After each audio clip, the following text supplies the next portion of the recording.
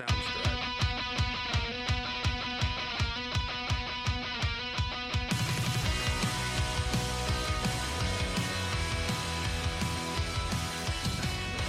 What's happening, everybody? This is episode 187 of Catfish on Ice. Hope you're all having a wonderful evening as we're off from the Stanley Cup final. We're waiting for Game 3 to be on Thursday. Vegas Golden Knights are up 2-0 on the Florida Panthers, the team that just refuses to go away. We will touch on that later in this episode. Rich Howe is joining me tonight. This is your host, Chad Minton. Rich, how are you doing, man? Doing good. Yeah, just excited watching the Stanley Cup. Not too many more games left. Good to have you back, sir. We missed you last week. We had some things come up, and so we had to put out kind of a shorter episode than normal. And of course, that was when the big news dropped that Andrew Brunette is the fourth head coach in Nashville Predators history. Haven't had to talk about that very often in the history of the Nashville Predators. So this is pretty major news. Cannot wait. Let's go ahead before we get into the episode 187. Since you missed last week, Rich, got to ask you just your overall initial thoughts. How did you feel when the news broke and you saw it was finally official? First of all, everybody, the last episode me and Rich did together, we did a full segment. Go back and listen to the receipts. Episode 185. Me and you both talked about it in detail that we pretty much felt like this was inevitable. It was going to happen. And we even brought up Andrew Brunette's name. We did. In our discussion. But Rich, give me some of your initial thoughts when you first saw the news break last week about Andrew Brunette. I was not shocked, first of all. I always hate it when someone loses their job. Of course, I've always liked John Hines. I think he got the raw end of the deal. Shaska Tooth Tiger. Hello, everyone. How's it going? Welcome back to Shaska Tooth Tiger. I'm going to say this again. I love that name, that YouTube name. That is, with the logo and the name, that is a great combination. Then we got Lindsay, one of our favorite listeners. Lindsay, we love you so much. We're happy that you're in here with us tonight. We're doing great. Calgary. We're doing great. Lindsay lives in Calgary, Canada. Yes. All right. So go ahead. All right. You got Rich is about. All right. I don't know what my problem is, but I'm loving these playoffs, and I'm totally on board from fellow.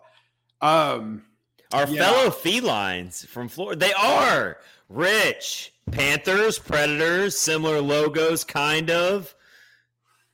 Both very, in terms of franchise ages, they're both semi-young franchises. The Panthers are early 90s, I believe, is when they were an expansion team. Something like that. Two Southern teams.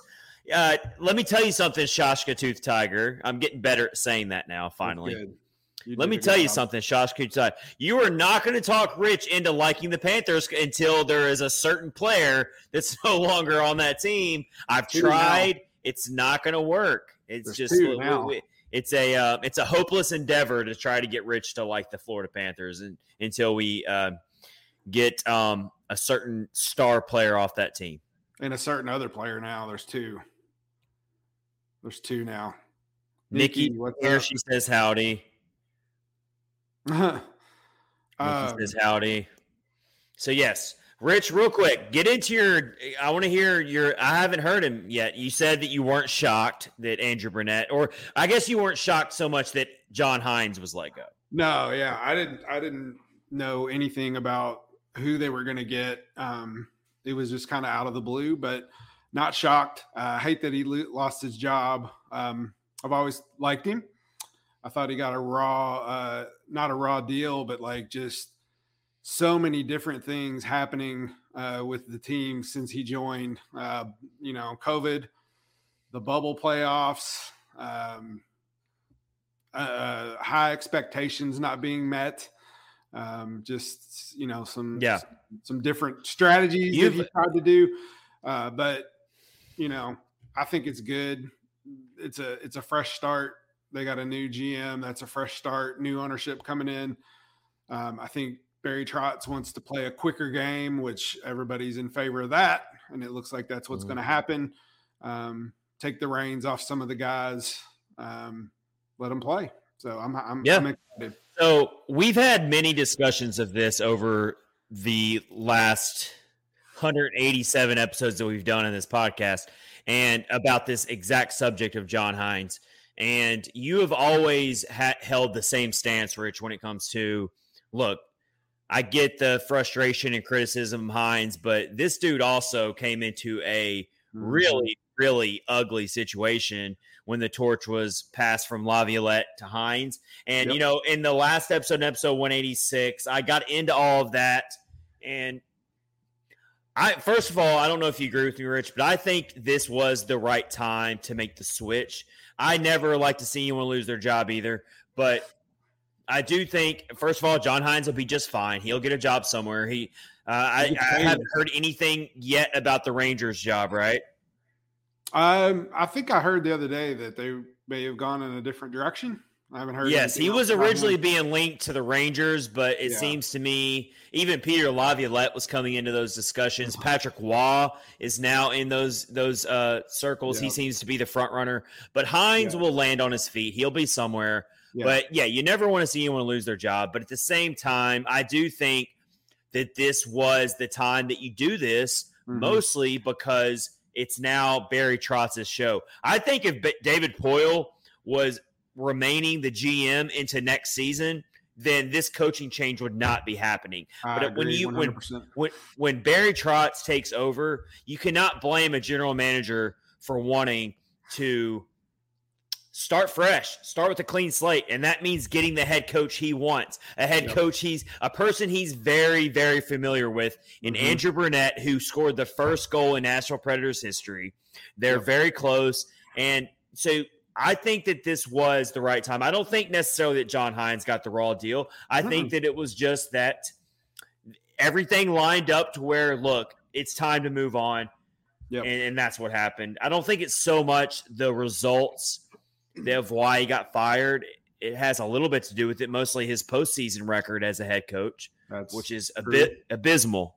It is not good. That's absolutely true. But I think that's really what it came down to, is you're changing front office. You're in a massive change in this entire franchise right now. You've called it, Rich, a change of era. It's a new era in Nashville hockey. So you got to change the head coach then. The only way the head coach is remaining through all that is if that head coach has proven that he can win in the playoffs, and he hasn't done that. So you don't hold on to him. Yeah, absolutely. And I think Barry Trotz, like we said earlier, wants to play a different style of hockey. And I don't think John Hines is the coach to lead that. Brunette is. When he took over for the Panthers, his little stint, they won the President's Cup. I know he took over. I don't know exactly how long. It was quite a few games, I believe. But, they lost in the second round. It's hockey. That's going to happen. But they were exciting to watch during the regular season. That's for sure. So, it's exciting. I figured it was going to happen. I mean, we talked about it several times. Yes. Yeah. I mean, another thing I want to bring up too, and I brought this up also in the last episode, but I want to get your thoughts on this, and I think you'll agree with me here. This has a drastically different feeling of when Laviolette was let go mid-season in January. The Predators were stumbling along, underperforming. The locker room didn't seem in sync with each other. All these things were happening. And then I thought at the time that the Predators weren't going to fire Laviolette till the offseason. Thought they were just going to hang on to him, but that it happened.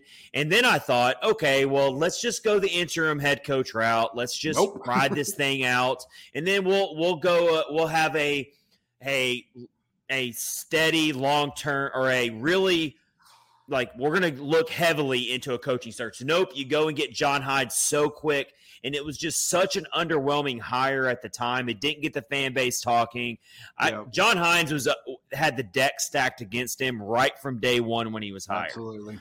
It was just not – it was such an odd hire for me at the time. It didn't make sense why they rushed to hire John Hines when they did. Yeah, it was and so it feels a lot different now. It does. It feels like the organization's getting who they want. It's an up and comer. I didn't want to see the Predators go and get a recycled head coach, that term flows around a lot, but it's true. All these head coaches, they just go through the vicious cycle of getting fired, getting rehired, getting fired, getting rehired, and so it's nice to see. It's nice to see that Trotz went out there and got someone who has never been fired. He was an interim and then just wasn't retained. That's very different than getting fired. That was weird too. Though. That was strange. It was. Some people thought that the Panthers would retain him, considering the fact that they did go on to win. They won 51 games after the firing of Joe Quenneville. So that the team could have easily gone off the rails early in the season when unexpectedly your head coach gets fired for really outside of hockey reasons. Like it was the whole Kyle Beach situation from the Chicago Blackhawks era where he was pushed out or whatever. And so that locker room could have easily broken down. That team could have easily just fallen apart. And instead, under Andrew Brunette's leadership, and it had a lot of talent, they go on to win the President's Trophy, and then they do stumble in the playoffs. They get swept by the Tampa Bay Lightning. They did, which was a good team, but still rough to get swept. But I don't think you hold that against him. I don't. Enough. No, I mean it's hockey. Playoffs are a totally different animal. So you don't hold that against him at all. He's a player's coach. The players are going to definitely respect what he's played. He's got ties to this franchise. It's something I kind of hinted. We both hinted at was okay. Nashville's hosting the draft. You think that they're going to trot out John Hines? Mm-hmm. We talked about that, Rich. You remember? I do. What were you about to say though about it? I remember in the playoffs that year, Florida didn't score a power play until the second round or something, but then got swept. So it was it's just hockey, man. Playoffs are different. I don't hold that against them at all. So got a lot of people in here. We got Mike Twitter chiming in, says nice crew. Hello everyone. We've got Justin in here. Justin's always dropping in the good hot takes for us. So I'm sure, Justin, we need you, man. We need you to jump in with the hot takes tonight as we get into this. So we haven't even really gotten into what I want to talk about tonight in episode 187. I'm getting caught up with my good buddy Rich, who wasn't in episode 186. But with this whole Andrew Brunette thing, me and him have not talked about this up until this episode tonight.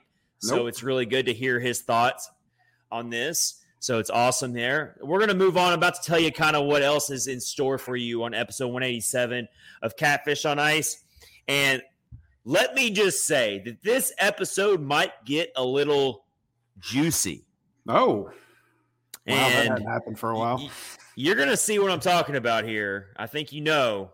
I know what you're talking about. It's going to get juicy. We're going to have to do some very serious Juuse Saros talk tonight because he is back in the news with a report that I will talk about, and we're going to get into it. I'm going to give you a little cliffhanger there. I'm sure a lot of you already know what I'm talking about by now if you've been on Twitter at all, but we will dive into that and talk about what we think is going to happen with Juuse Saros moving forward, talk about what we've seen, this news, and we will share where we got it from and all that good stuff. We're going to talk about that. We're going to talk about some of our top players that we think are going to benefit from Andrew Brunette taking over in year one, and also set some expectations of what we want to see. We also want to hear what your expectations are for Andrew Brunette in year one behind the bench for the Nashville Predators. Hopefully you guys are a little bit more patient than you were with John Hines. We'll see.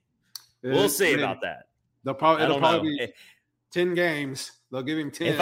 If I know anything about Smashville fans, and I love all of you, but patience is very, very thin. It is very thin. So we will see about that.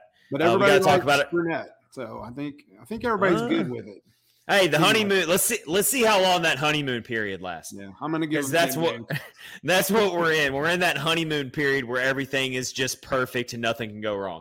And then we've also got to talk about our Milwaukee Admirals. Their really thrilling, exciting, and gutsy run did come up just short. They lost to the Seattle Kraken affiliate, the Quechua Valley. So that was a raucous crowd there, man. I didn't get to watch any of it, but I kept up with the scores. They were pumped. So they are going to be in the Calder Cup finals against the Hershey Bears, I believe is their name. Yep. So, I think they're the Washington Capitals affiliate. I've actually been to Hershey, Pennsylvania, because I was born in Philadelphia. So I went every summer growing up. I went to the Philadelphia Lehigh Valley area. And one year, we got to go to Hershey Park. And it's literally a theme park built around Hershey's chocolate. Did you eat like lots of candy bars? I don't remember a lot of it. Honestly, I was pretty young, but I do remember going in this like big tower that rotates, and you get to see the whole park. And it's just it's like nothing but chocolate. It's just everything's chocolate. So did you see? I don't even know if any Oompa I did not. That's Willy Wonka. That's different. I think if I would have saw an Oompa Loompa, I would have still remembered. I was old enough to where if I saw an Oompa Loompa, I would remember that, and I don't remember seeing an Oompa Loompa. Screaming because they're creepy. But, yeah, Oompa Loompas are kind of scary, but did not see any Oompa Loompas there. So that's my story about Hershey Park. So I guess I'm going for the Hershey Bears just for that reason. But either way, we'll talk about the Admirals, who stood out, what happened with that. And what does that mean for some of these players who are going to get right back in the NHL most likely this coming up season for the Preds? We got to talk about a few players that really impacts all of that. So that's what we got in store for you for episode 187. Happy to have you all here. Let's dive into what I just said. Also brought to you by DraftKings, promo code THPN, and part of the Hockey Podcast Network. So, yeah, go do that. I'll tell you more about DraftKings later in this episode. All right, so let's go ahead and drop it all. I think you know what we're talking about. Yeah, this episode's about to get a little juicy for our opening face-off, and that is Juuse Saros was apparently very close to being traded this past season. How about that, Rich? Let's give you the report here from David Pagnotta of the Fourth Period, also host and analyst for SiriusXM and the NHL Network. A really good follow at the Fourth Period on Twitter. Go follow him. So he tweeted out yesterday. Yes. He tweeted out on Tuesday, the Kings Predators had discussed a trade involving goalie Juuse Saros during the season prior to LA landing Korpisalo. A package involved multiple first and prospects. I'm curious if LA revisits these talks this month or if that ship has sailed. Ooh. So, first of all, I got to give a lot of credit to a lot of Predators fans and people who called this. They said all year when we were leading up to the trade deadline that the Predators should explore blowing it all up and trading away Juuse Saros. And it appears that at least that David Poile was at least taking phone calls. Very interesting. Yeah.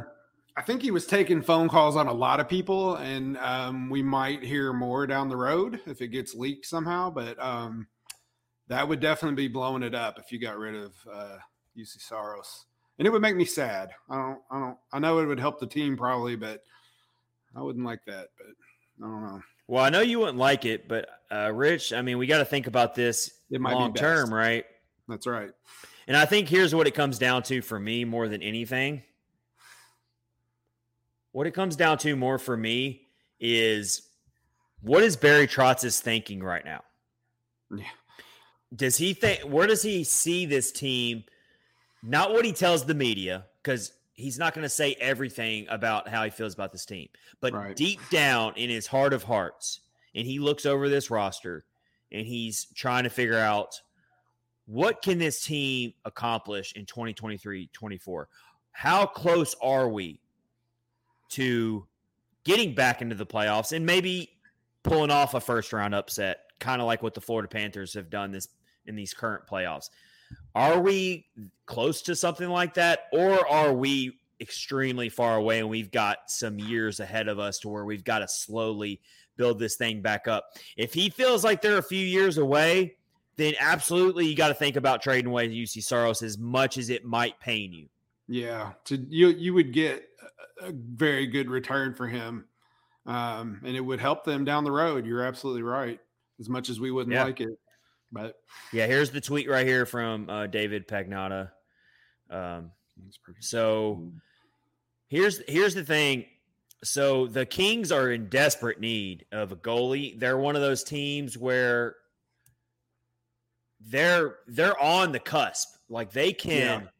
They can definitely compete for a Stanley Cup. They got a roster that's they're on the back end. They've made it through their rebuild or whatever you want to call it. They're there. They've arrived. They've built prospects up. They've got some veterans.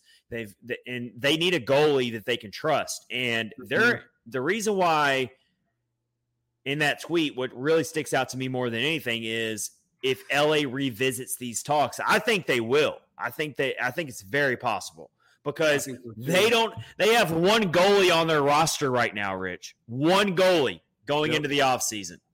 And that's Phoenix Copley. Yep. Because Korpisalo is a free agent.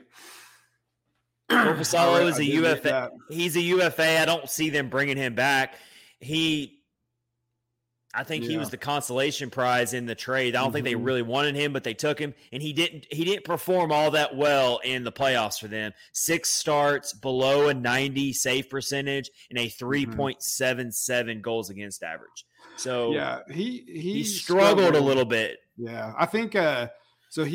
When he was with Columbus, that was when that other goaltender who was one of their prospects, where he died in that accident, that fireworks accident. That was horrible. I think that messed him up because he actually had some really good games for Columbus. But he's a quality goaltender, and I could see maybe them re-signing him if they can't get anybody else, but you can't compare Saros to Korpisalo necessarily. No. If the Kings can pull off something to revisit this, and if Trotz still I think that Trotz is definitely on the Kings' speed dial right now.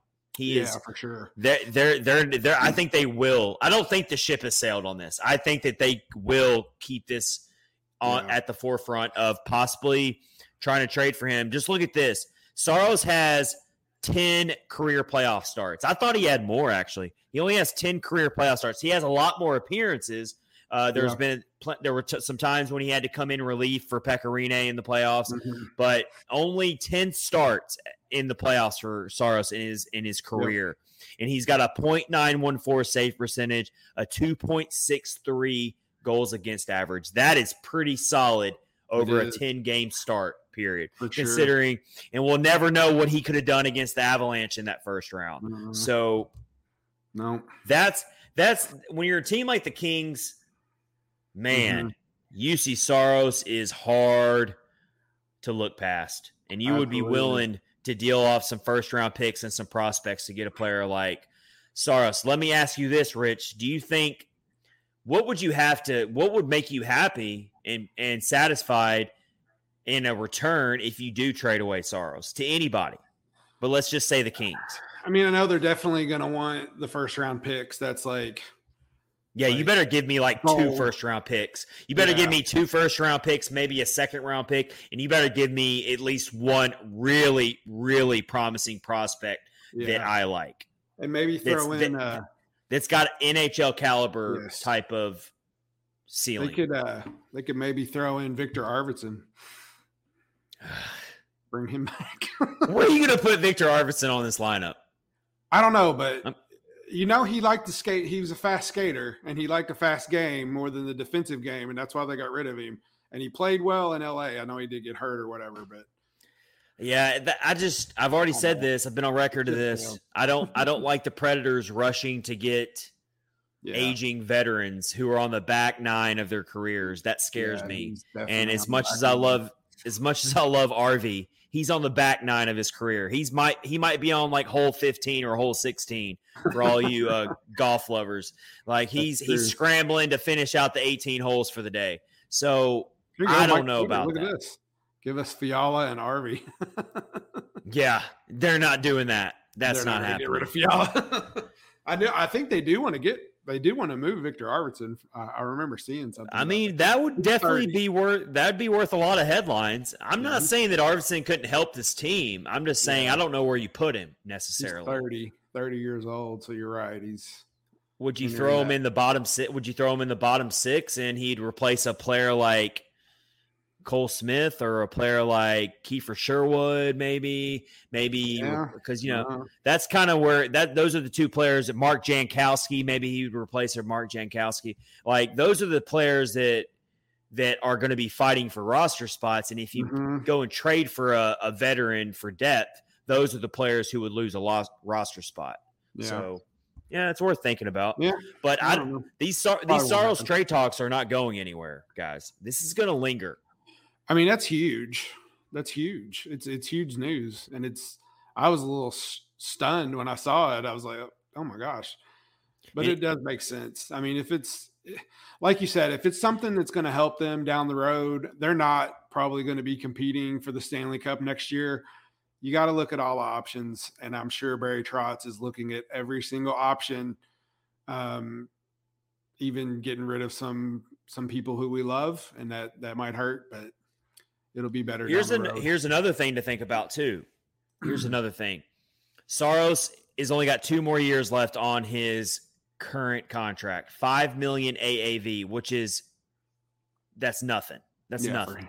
For a player like Saros, for a franchise-changing goaltender that can literally get you over the hump in the playoffs, a $5 million AAV is absolutely nothing. And he's only got 2 more years left. So it's going to be very easy for a team to take on a Saros for 2 years. There's very, very little risk you're taking on in a very, very, very high reward prospect. Yes.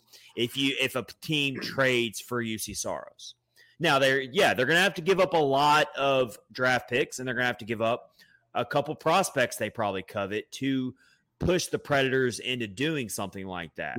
But these elite goaltenders, they do not grow on trees. Nope. And that's what scares me about the Predators doing something like this. I've always been very clear about this. This is a very risky proposition to just trade away Juuse Saros just because you're rebuilding. Oh, we're rebuilding, so we have to do it. That's all I see on Facebook. Yeah. And on Twitter too. And I understand their argument, but it's like, oh my gosh, we're rebuilding. We're so far away from the cup. We just need to trade Saros now. There's no guarantee that all these first-round draft picks that you bring in are going to work out. We know that the NHL drafting is not even close to an exact science. It's so far away from it. So you can say, you can put on a piece of paper in a trade deal, oh my God, you're giving me all these draft picks. That means that they're all going to work out. And you give me a first, you give me a second. That means those first-round picks are going to automatically be NHL players. Nope, not going to happen. No, it's not that simple. And even your top 5 guys who you draft sometimes don't even work out for your team. So like it's a crapshoot. We've always said that. So you just have to realize what you're signing up for if you go through with something like that. And I'm not saying it's necessarily a bad decision if it ends up happening, but man, is it risky. Because the Predators have always had great goaltenders. And if you trade away Juuse Saros, that means you're putting money in the bank that Yaroslav Askarov is going to be your guy, pretty much. That's pretty much what you're doing there. Yeah. Because he struggled, though, in the playoffs. Kevin Lankinen can get you by for a year. He can be a bridge. I don't think there's anything wrong. That doesn't scare me thinking about Kevin Lankinen being the starter next year necessarily. I think he's quality enough to be decent. I think he's earned himself a starting job somewhere. That's why I was kind of surprised when the Predators re-signed him again. Yeah, same. Because I thought he was going to go somewhere as a starter. But either way, that's not what scares me. What scares me is past next year. Yeah, absolutely. Because I think I see Yaroslav Askarov having 1 more year in the AHL. Yeah. And then it's going to be put up or shut up, and he's going to be ready for NHL minutes consistently, full-time after next season. Yeah, but then what happens if he gets in the NHL and doesn't play well?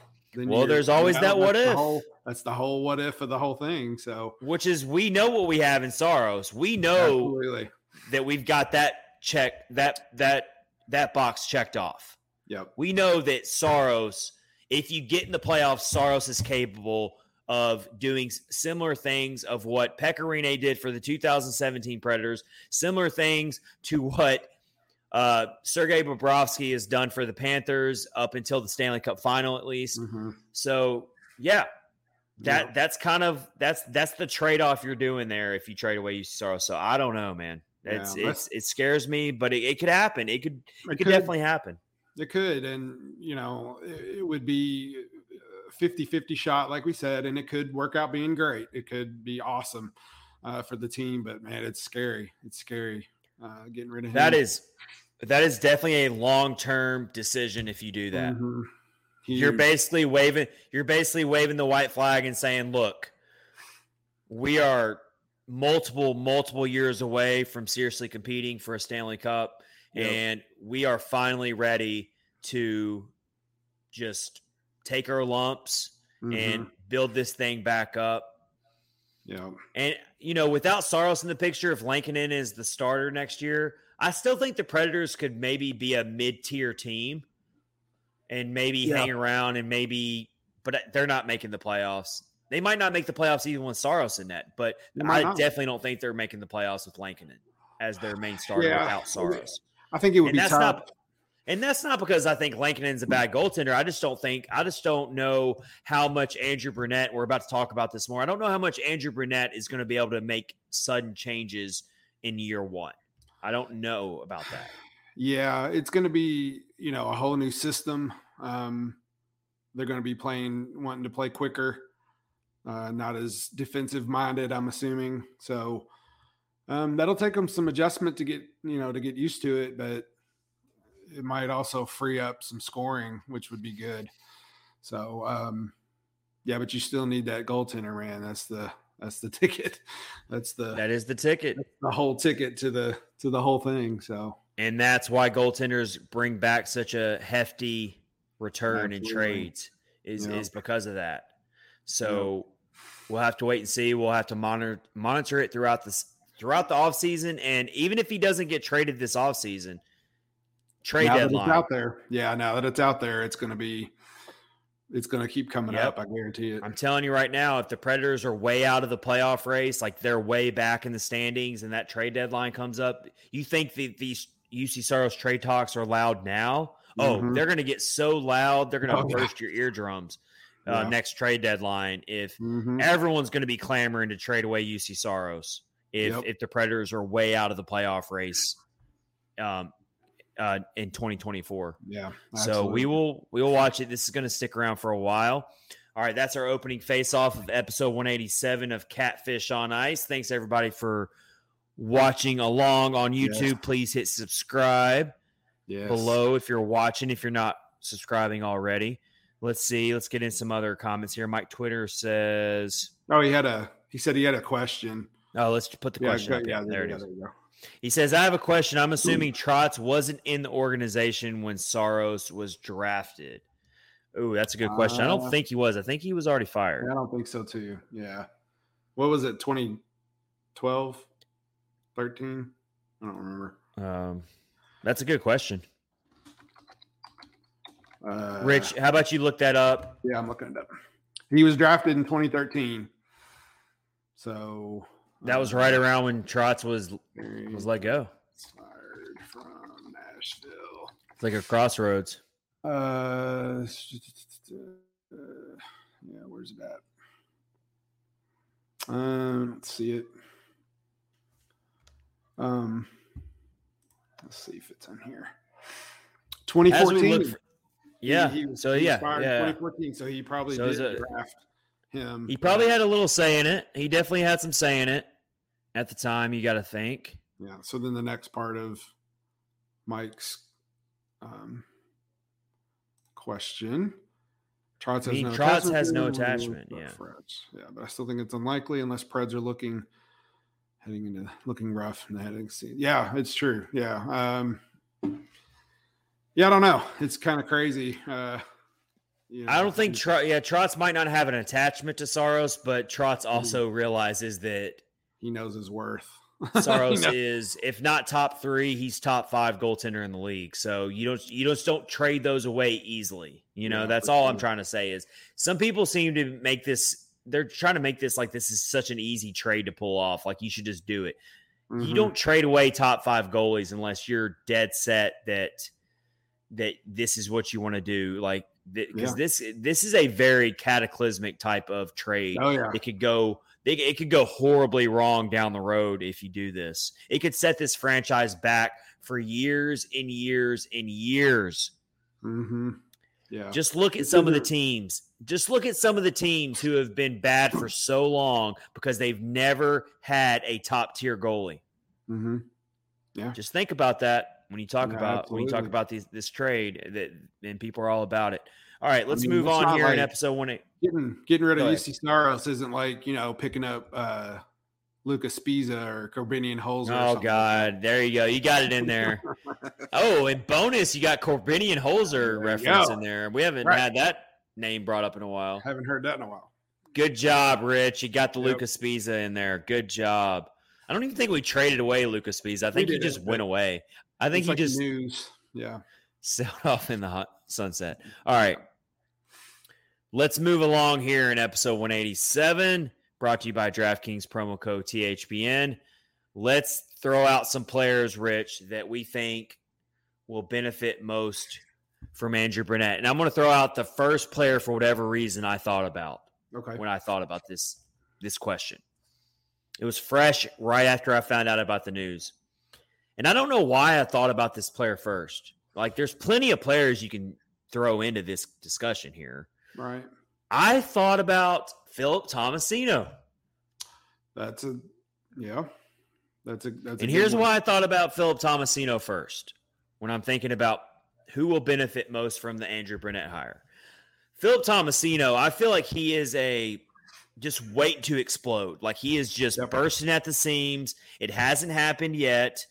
He plays 72 games in his rookie campaign, puts up 30-plus points, very, very respectable for your rookie season.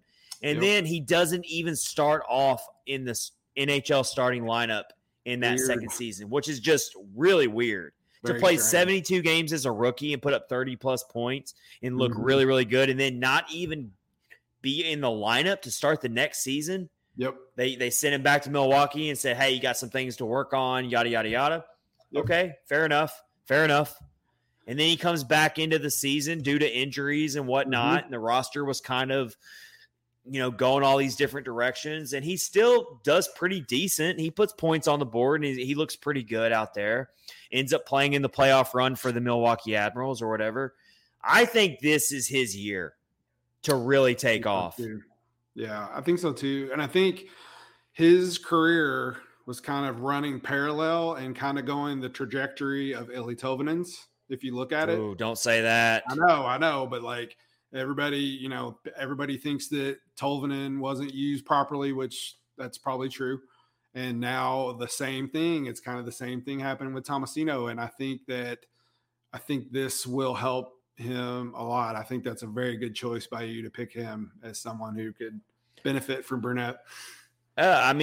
This isn't to come down on Hines, but it's very, very well known that Hines is a defensive first type of player. And I don't know that Tomasino fits that type of Hines style. I'm not saying that Tomasino is afraid to get physical but that's not his skill set. Yeah. He's a crafty offensive player. He might be a little undersized, but he is very much a offensively driven center who can score goals, who uses great skating and ice vision to make his line mates better. That is what you want Philip Tomasino to become. And I think the foundation is there, but he needs to be in the system that feeds into that.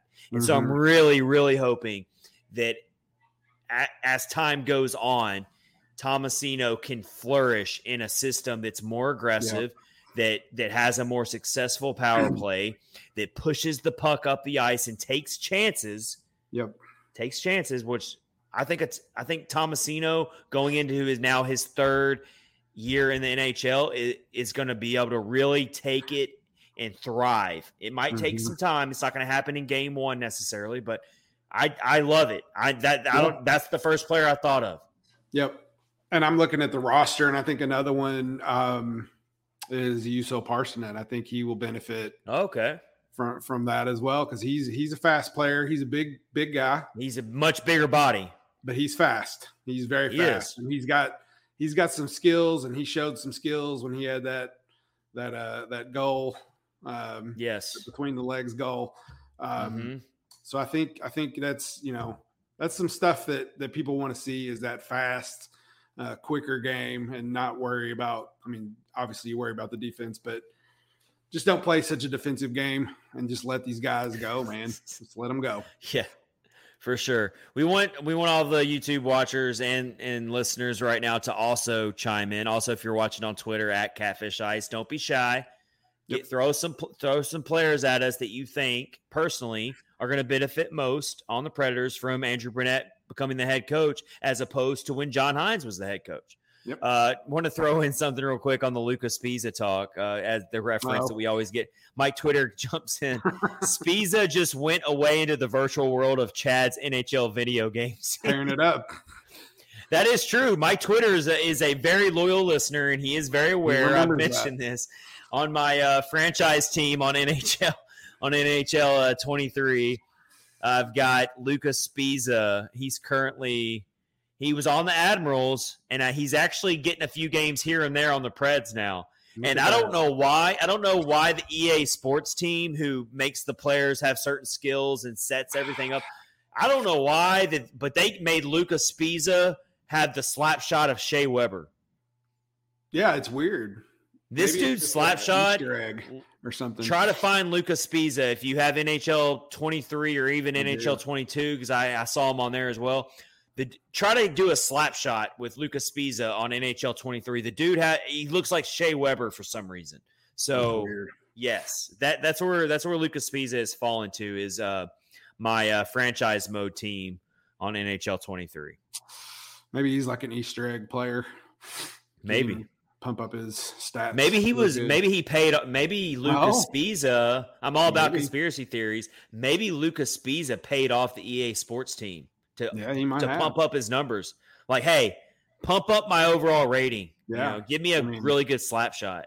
He's in or was in Los Angeles working with the Kings. So if that's where EA Sports is, maybe he did do that. We're on the case. All right. All right, let me throw in a veteran on this, who will benefit most from Andrew Brunette. And this one's way more obvious one than Tomasino. Yeah. That's Philip Forsberg. Absolutely. And the reason why I throw in Philip Forsberg is, look, Forsberg is going into a very, very highly pressured type of year. Absolutely. He's coming back from a really, really ugly injury that was scary to watch, a head injury. And I'm really, really happy and glad that they did not rush him back onto the team to close out the season. That would have been not okay, especially dealing with a head injury. So he comes into this year. You're hoping he can shake the rust off quick. But here's where I'm really, really intrigued by Forsberg being able to get back to – I want to see him hit that 35 to 40 goal range, hit the 40-plus goal range, which he did the season before when he set the goal record or whatever. I want to see Forsberg feast on the power play again. Yes. He's never – well, I say again, but honestly, if you go back and look at Forsberg's career numbers, he's never been a big power play goal producer. Yeah. Not like you would think. Yeah. So here's where I'm seeing the potential with Andrew Brunette taking over. I'm seeing the potential of Forsberg being able to really pump up his numbers and his goal totals on the power play. Like, that's what all the elite goal scorers in the league, they feast on the power play. Yes, they do. We need to see Forsberg join that club. Yeah. Yeah, I agree. last season, he did get hurt and he struggled, but they all struggled. So it's kind of hard to pinpoint anything, but the season before that, we definitely want to see some more of that. And hopefully the new coach will bring that out of him again, because that was very fun to watch. Yeah, for sure. So I've got Forsberg's career numbers pulled up here. I'm about to share them on the screen here from Hockey Reference,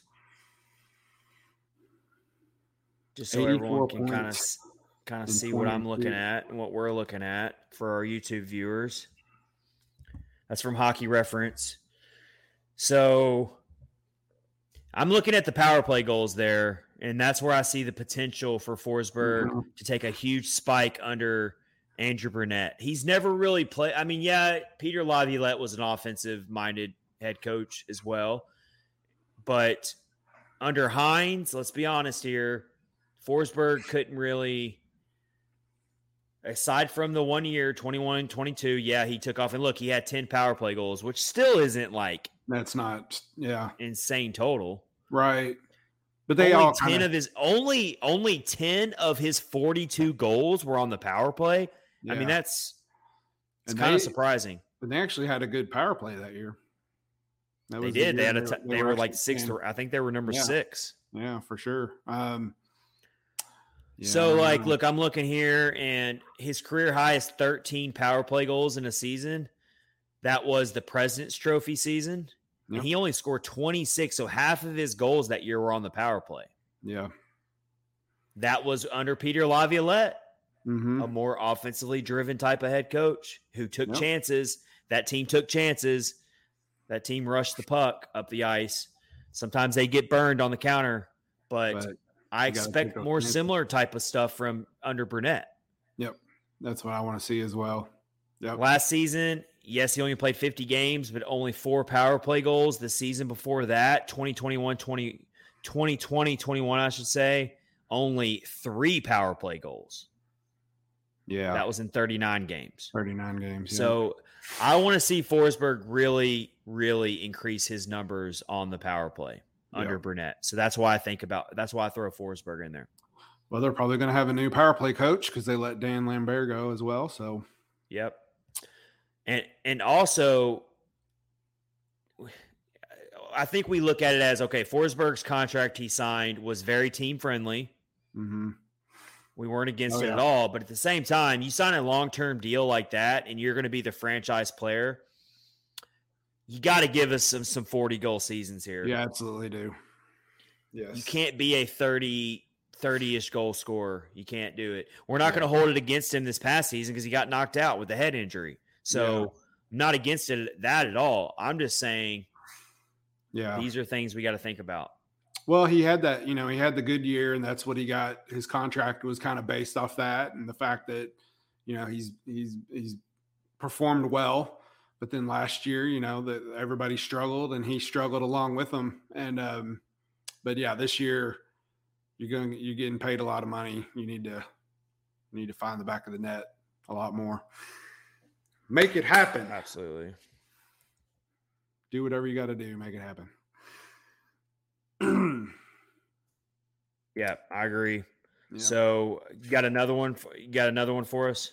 Well, I was want to ask you, who do you think out of on the roster might not benefit from this change in coach? Do you think there's anybody who could struggle under somebody? That's a good question. Coach. That is a very good question. So I look more into the bottom 6 of the lineup. Yep, that's what I was thinking as well. I'm thinking like players like Cole Smith. Where's Cole Smith going to fit into this lineup? Yeah, absolutely. Cole Smith, Kiefer Sherwood. Yeah, I think Kiefer Sherwood did flash some offensive abilities. Yeah, but I could see Kiefer Sherwood getting washed out of the picture. Mm-hmm. Yeah, just because he has been around for a little bit and he's never really taken off offensively. So I could see Kiefer Sherwood. I look at the bottom 6 for sure. I don't in the top 6. I feel like okay, I'm going to throw Ryan Johansson back in there, and I don't know if you were wondering if I was going to bring Brian Johansson up in this or not, but Yeah. Do you think Ryan Johansson benefits or not from Andrew Brunette? I don't know, because that's tough. If Andrew Brunette's looking to be a more run and gun speed type of team, do we really think? I think Ryan Johansson brought more value in a Hines system where he hits hard. He can play defense. He can win faceoffs. He can do the dirty work. He can get up in front of the net and tip goals in and stuff like that. But do we see Ryan Johansson running up and down the ice in a speed type of transition type of team at this stage in his career? Not so sure about that. Yeah, you look at him and maybe Yakov Trenin. I don't know if he's not the fastest skater on the planet. Yeah. And he struggled as well a little bit last year. If they call up Michael McCarron, he might not ever get called up again because his whole game was just that power, knocking into people, and he scored some goals, but it's Dante Fabro. If we're talking about players who might not benefit, Dante Fabro is another one. If we're thinking defenseman here, Dante Fabro, true. His offense has never taken off.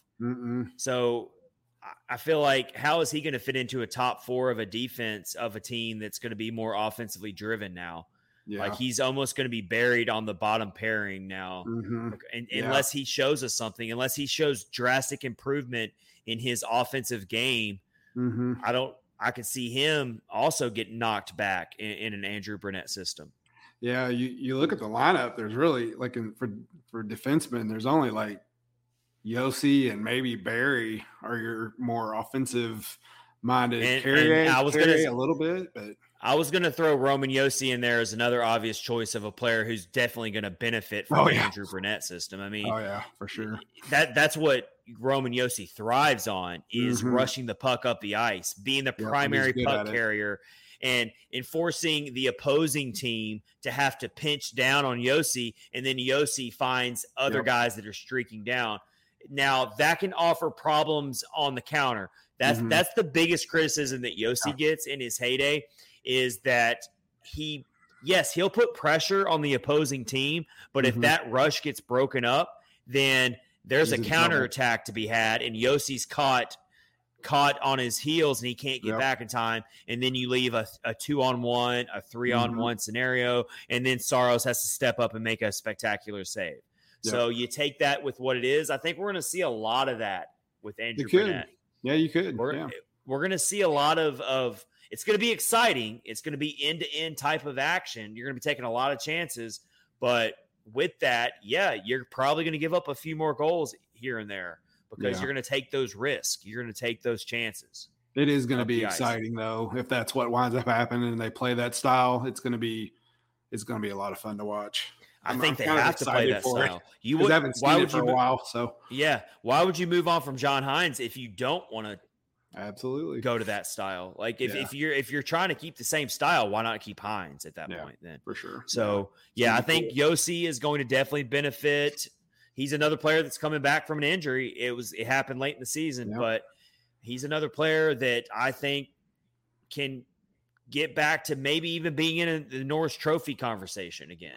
Because he can stack up those points. He can stack up those points, be a 70, 80-point scorer maybe, and we know he has it in him. We know he's still in the prime of his career, and he can bounce back next season. And so Yossi's a big one. Luke Evangelista is another one you got to bring up. Yeah. All the young guys that played at the end of the season will definitely benefit from this because they were playing that style we were just talking about. They had nothing to lose. They were already doing it, even under Hines. And the only reason a lot of them were playing was because of the injuries. Yep. But I think that was also kind of the ultimate excuse to let go of Hines was that the team, I almost think it hurt Hines that the team came within 3 points of the playoffs because it made him kind of look bad with his lineup decisions early in the season that all these players came into the lineup that were available all along and they played great. They kept the team in the playoff hunt. And the only reason they were playing was because of all the injuries. It wasn't because Hines called them up. No, and he wouldn't have. He wouldn't have done that. Yeah, absolutely not. So I think all those young guys are definitely gonna prosper under this new system, which is good. Definitely. It was exciting to watch, so I'm pumped for it. All right, so that's how we feel. Of course, we're keeping our expectations very tempered in year one under Brunette. Yep. But he comes in. It's not like Brunette's coming into a total overhaul and just a team that's knocked down to nothing. He's got a decent roster to work with. So for sure. Yeah. My expectations for Brunette in year one is just show improvement in the key areas that we want to see improvement in. Power play, goals per game, things like that. And then we'll see how the standings work out from there. Just because they improve in those areas doesn't mean necessarily that it's going to all pan out to making the playoffs and all that. Yeah. I'm more focused on, does this team show improvement in the areas that they really, really have struggled in over the last few years under Hines? That's my big barometer. And the power play is obviously going to be a big one. Huge one, yeah. And Brunette's got some another section of the fans that he needs to win over, and that's all the people who wanted Carl Taylor to be hired instead of him. So there's already that little bit of which the writing's already on the wall that even the front office has said we basically expect Carl Taylor to move on eventually. He's going to go somewhere. He deserves it. Yeah. But they should bring him up and making him an assistant, but he might not. That could happen. It could. I'd be all right with it. I'm not seeing Carl Taylor in any coaching candidate circles around the league. I will say that. No. So it's possible. He did say the other day, he's got a great job and he likes it. So yeah, maybe he's good with it. All right. Let's tell you about DraftKings real quick. Our sponsor, our amazing sponsor that's been with us throughout it all. Light the lamp during the hockey playoffs with DraftKings Sportsbook. New customers can make a $5 bet and score $200 in bonus bets instantly. We're about to talk a little bit about what's going on in the Stanley Cup Final right now, and you're running out of time, but you still have a chance to get in on this amazing offer with our promo code THPN with the DraftKings Sportsbook. Make a $5 bet and score $200 in bonus bets instantly. Download the DraftKings Sportsbook app and use code THPN. That's code THPN only at DraftKings Sportsbook. Gambling problem? Call 1-800-GAMBLER in Massachusetts. Call 800-327-5050 or visit gamblinghelpline.org in New York. Call 877-8-HOPENY or text HOPENY 467-369. In Kansas, call 1-800-522-4700 on behalf of Boot Hill Casino and Resort in Kansas. 21 and up in most eligible states, but age varies in jurisdiction. Eligibility restrictions apply. See DraftKings.com/sportsbook for details and state-specific responsible gambling resources. Bonus bets expire 7 days after issuance. Eligibility and deposit restrictions apply. Terms at sportsbook.draftkings.com/hockey terms. Got all that, Rich? It just gets longer and longer. Did you write all that down, Rich, is what? I remember every bit of it. Rich, you were supposed to have a pen and paper writing all that down as I read it. You do such a good job at that. Horrible. I was cracking up because the script changed on me and I wasn't expecting it. A little bit, yeah. I did. Threw me a curveball there. I did notice a few extra things this time, but hey, I don't mind reading that script because it's a great offer, and DraftKings is amazing to us, and we're lucky to have them as a sponsor. The OG sponsor. All right. The OG sponsor. All right. So let's get into the Stanley Cup Final, Rich. I think the biggest thing is, first of all, the Vegas Golden Knights lead the Florida Panthers 2-0. It goes back to South Florida now. Panthers, have they finally ran out of gas, Rich? Do you think that they've just put in so much effort to make it this far? Also, Predators reference here. The Predators were down 2-0 to the Penguins in 2017, and they came back and won games 3 and 4 at home. They did. Just got one thing to say. Go Vegas. No, I never thought I'd hear you say that. I'm hitching my wagon to Vegas. Yeah. They played good, man. Those first 2 games were shocking, almost shocking because they just. If we didn't already know this, and we definitely know it now, Vegas is top to bottom the most complete team, and that's why they're doing what they're doing. They are absolutely. They handled a couple gut punches that when Dallas was trying to hang around, Vegas jumped up 3-0 on them. Dallas rings 2 in a row, comes back at home for Game 6. That was a huge game there. It was very huge. Yeah, it felt like if Dallas could have won Game 6 and gotten it back to Vegas for a Game 7, I probably would have put my money on Dallas to win Game 7. Yeah, I think so too. Yeah, but Vegas took care of business when their back was starting to get pushed up against the wall a little bit, and they finally disposed of the pesky Dallas Stars. Yeah, I mean, Vegas they have it all, man. Yeah, and they are the type of – Go ahead. You finish. No, go ahead. I was just going to say real quick that Vegas is that type of team that they just don't ever falter. Like, even if you got them down a goal, they're going to come back. Yep. And here's another thing that's really starting to frustrate the Panthers. It also frustrated the Dallas Stars in the Dallas Stars series. Vegas doesn't get roped into this whole fighting and scrappy and what I was about to say. Oh yeah, go ahead. Yeah, kind of finish that thought. You said it. Like, Vegas is showing something that poise. They have the poise. Yes. To ignore that and ignore. So yeah, to Chuck, I cannot.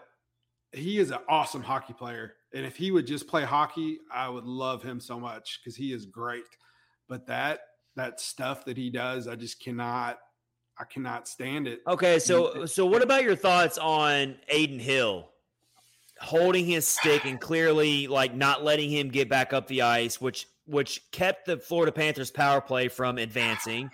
And then also he had taken an illegal cross check before that into the net against Aiden Hill. That was a pretty dirty play. And I think that DeChuck brings this on himself. Play devil's advocate. That's what it was. He has a target. He definitely has a target on his back.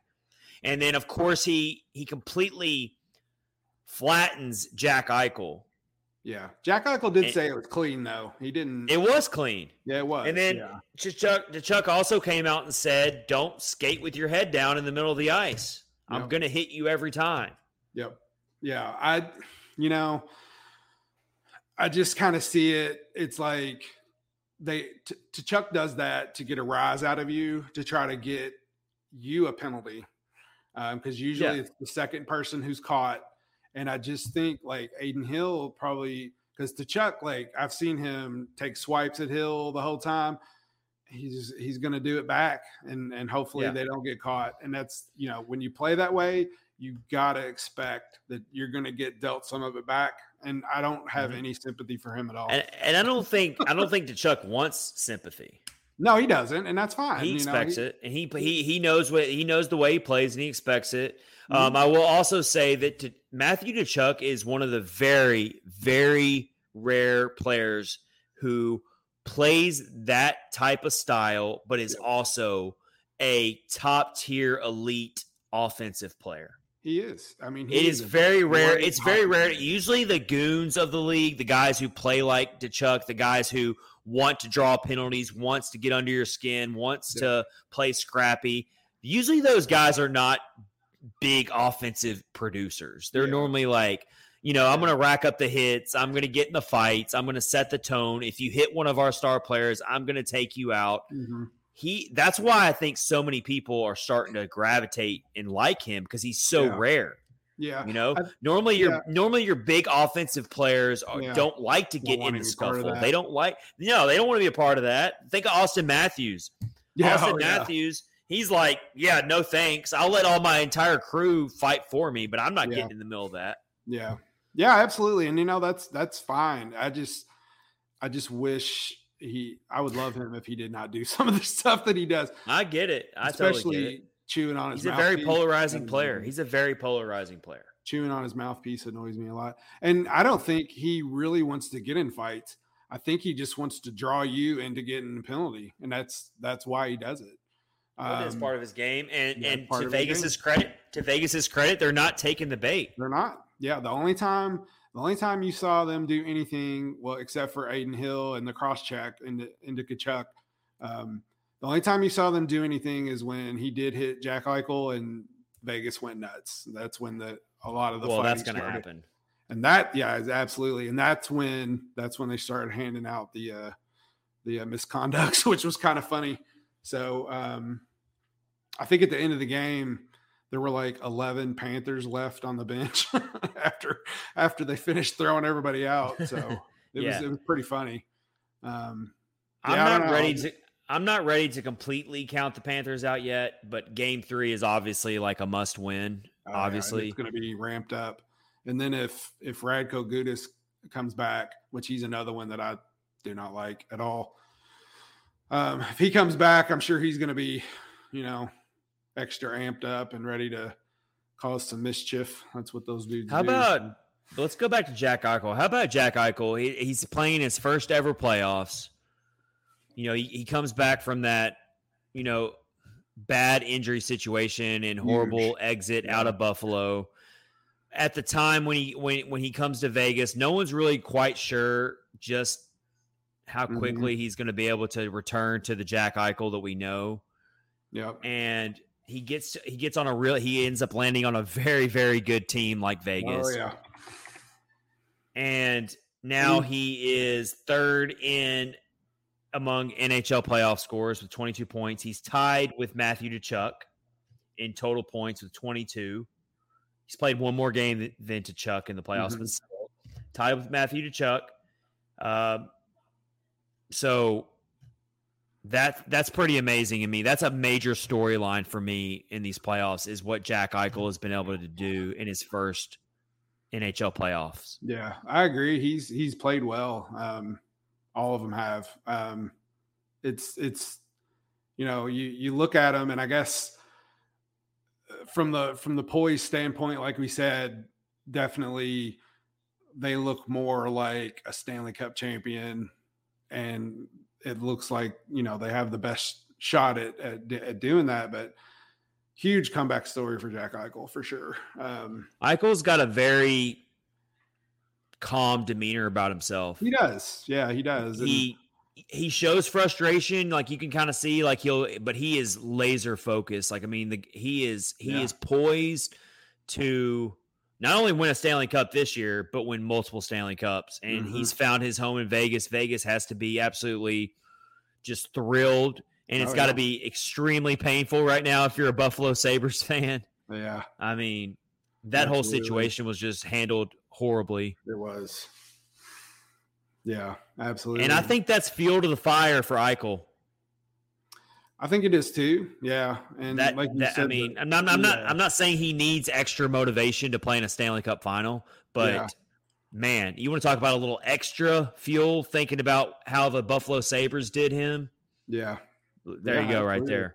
And then some extra fuel is Buffalo actually played pretty well this season and then wound up not making the playoffs. So yeah, that was for sure. Imagine if they still had Jack Eichel. I don't know. Oh yeah, absolutely. They'd probably still be in it. Yeah, for sure. So yeah, there you have it. Of course, I mean, Aiden Hill's been a really good story. It's crazy how good he is. I mean, he has been just incredible, and we knew he was a decent goalie, but we didn't realize he had this in him. Mm-hmm. Yeah, you know, it's crazy. And then so we got to throw him some love. Definitely have to throw him some love. Throw Jonathan Marchessault some love because he's playing really well as well. He's I think he scored a point in every game for the past 5. I'm looking at the stats right now, so he's playing really good. Definitely. Yeah, I like. So yeah, I'm hoping that the Panthers can make this a closer Cup final. I'm hoping they can pull out Game 3 at least. I know you're all Team Vegas here, but I'm hoping the Panthers can win Game 3 and make this an interesting series because they've been a great story. But in the end, I think it really comes down to I think Florida's running out of gas. I think it's starting to catch up to them. It's really hard to be a bottom seed and go on to win the Stanley Cup. Yeah. And they're running into a Vegas team that's just complete. They are so complete. Mm-hmm. Yeah. They deserve it. If they win the Stanley Cup, if they end up winning the Stanley Cup, no one's going to say, oh, my God, that team is not the best team in the league. They got lucky. Sure. They got hot at the right time. No, Vegas is a prototypical Stanley Cup type of team. If they win it, we're all going to look at it and be like, yep, that makes sense. That makes sense. Yep. Then Bobrovsky is kind of starting to show some wear and tear a little bit. He's not playing as well. Got pulled in the last game. So, he's, he played so well for so long, and now it looks like he's struggling. CJ drops in the chat here. What's up, CJ? Always a little fashionably late, but guess what, CJ? We're about to talk about the Admirals too. Yep. You're going to jump into the Admirals talk here, so you better stick around for that. But Snarky Squeegee, who is CJ on YouTube, says Aiden Hill was undervalued in Arizona. Isn't everybody undervalued in Arizona? And then CJ also says Vegas looks like how Colorado did last year, which actually brings up a really good question. I'm going to ask you, Rich, first, then I'll answer. Who would win hypothetically in a 7-game series? This year's Golden Knights versus last year's Colorado Avalanche. Gosh, I'd have to go with Colorado. They were just so dominant. They were a train. They were just, nobody could do anything against them. So I'd probably have to go them. I lean that way as well, but that's probably going 7. And that would be a lot of fun. For sure, but I think Colorado would take them, unfortunately. There you have it, yeah. Yeah. I kind of I don't know, I'm not as mad about Vegas. So I know that a lot of people don't care for them, but I'm all right. I don't have a problem with them. I think Preds fans don't like Vegas just because they're biased, because they're a little upset that an expansion team is they got already having this quick success, whereas for the Predators, it took almost 20 years to even get to the Stanley Cup. They've only been there once. They've never made it back to the conference finals since then. Only a few handful of times have they even made it out of the first round. So it kind of makes you a little bitter as a Predators fan to see an expansion team have so much success so quickly. Different era of the expansion draft, that's for sure. You get handed different era, but also if you go back and look at it, you do got to give Vegas some credit. Their front office, they didn't build that team just through that draft. They actually made a lot of really good signings throughout the offseason, trades and free agency signings. That front office in Vegas that's an A++. They have made some outstanding decisions over the years. Also, you can't just cite the expansion draft. You can't. Yeah. Also, not afraid to pull the trigger on a coaching change. So they're on their 3rd right now. The Predators have only had 4 ever. And but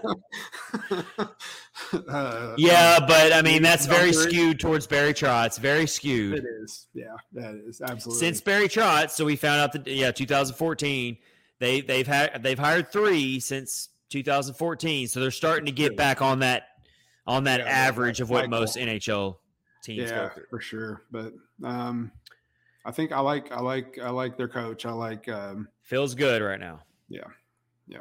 It's awesome. All right, we are going to wrap up episode 187 to talk. CJ, you better still be here to talk about the Milwaukee Admirals. Tip your cap to what the Admirals pulled off. Yeah. They lose in Game 6 to Coachella Valley, the affiliate of the Seattle Kraken. Mm-hmm. They are a new AHL team, so hey, look, there you have it there. The Admirals dropped the first 2 games in the series. Then they come back and win 2 games in a row to tie the series at 2. And then they go on to lose the next 2, to lose in 6 to Coachella Valley. I got to say, the fact they made it this far, considering all the changes that this team went through throughout the regular season going into the playoffs. Yep. A huge win for the Admirals this year, even though they didn't make it to the Calder Cup. Like 6 or 7 of their guys didn't even play in the last part of the season because they were playing for the Predators, and then to get it all together and and do what they did in the playoffs. It was good. It's good to see. And I think that gives you a ton of optimism going into next season, knowing that some of these guys who are going to be in the Preds starting lineup got to get that experience. Mm-hmm. They got that. It's going to be invaluable, the experience they got to make it to the Western Conference Finals. They won 2 playoff series to get, and then they won 2 games in the Western Conference Finals. That's going to be really huge, major experience for players like Philip Tomasino, Yaroslav Askarov, of course, for Luke Evangelista, for Mark Jankowski. Like, they got some big minutes in the AHL playoffs. Yeah, but then there was a little – oh, yeah, go ahead and read that. Yeah, so CJ, who is a big Admirals guy, he lives up in that part of the country, goes to games, knows that team very well. He does. CJ says the future is brighter than I thought they were in 2019. We have a great problem in having a lot of players ready for the NHL. Love that. Mm-hmm.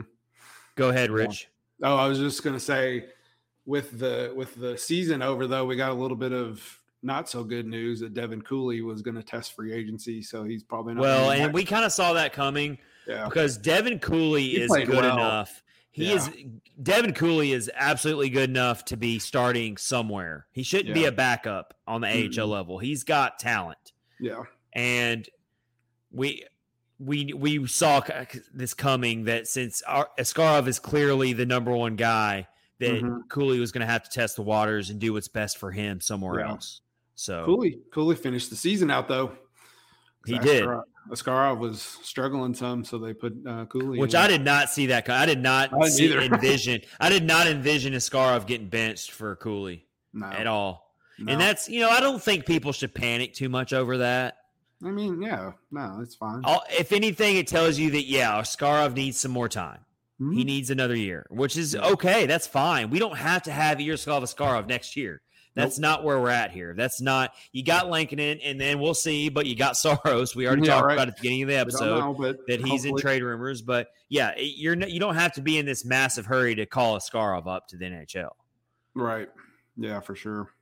CJ also says, on all lines, we still need a top 6 problem for other teams, but give these young guns a couple years. Yep. Also, I like this. Spencer, hot take alert.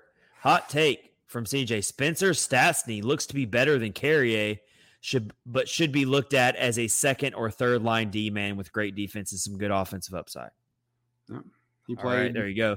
Didn't he play in a couple games last season? Right? Yes. Stastny was one of the 10 or 11 players who made or one of the 6. No, one of the 6 that I should reword that. One of the 6 that made their NHL debuts this past year for the Preds. One of 6. I think he played when Jeremy. And he looked good. He looked really good out there when he played. Yeah, I remember that. I think he came in when Jeremy Lazon got hurt. Also, we got to talk about another player that I think he is going to be the next player to get called up for the Preds and make his NHL debut. It's a matter of when, not if, and it's going to happen this next season. I truly feel this way. You know who I'm about to say. I do. I'm going to share it on the screen as well if I can find it. Yeah, I got it right here. Let me just share it on the screen, and then we can react. If you're watching on YouTube, you'll see it. Now, these numbers were going into the Western Conference Finals, so these aren't accurate right this second. But how about that guy? Yeah. How about Joakim Kimmel? King Kimmel, as he's been named. Everybody calls him King Kimmel. He, at one point in the Calder Cup playoffs, he was leading with 3 game-winning goals and was tied for the lead in the playoffs among rookie goal scoring with 7 tallies. So it's only a matter of time. You want to talk about a guy who just completely took off quickly, never played the North American game. Yep. The North American game is completely different than what he came from in La Liga in Finland, the Finnish leagues, which is a really good league in its own right, I should say.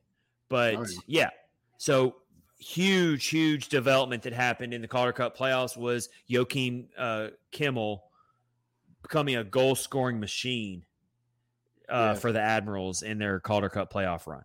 Absolutely. Only a matter of time, like you said. Justin Gambino says Tolvey reincarnated. I'll allow that since I brought him up too. So I'll allow some Tolvanen talk.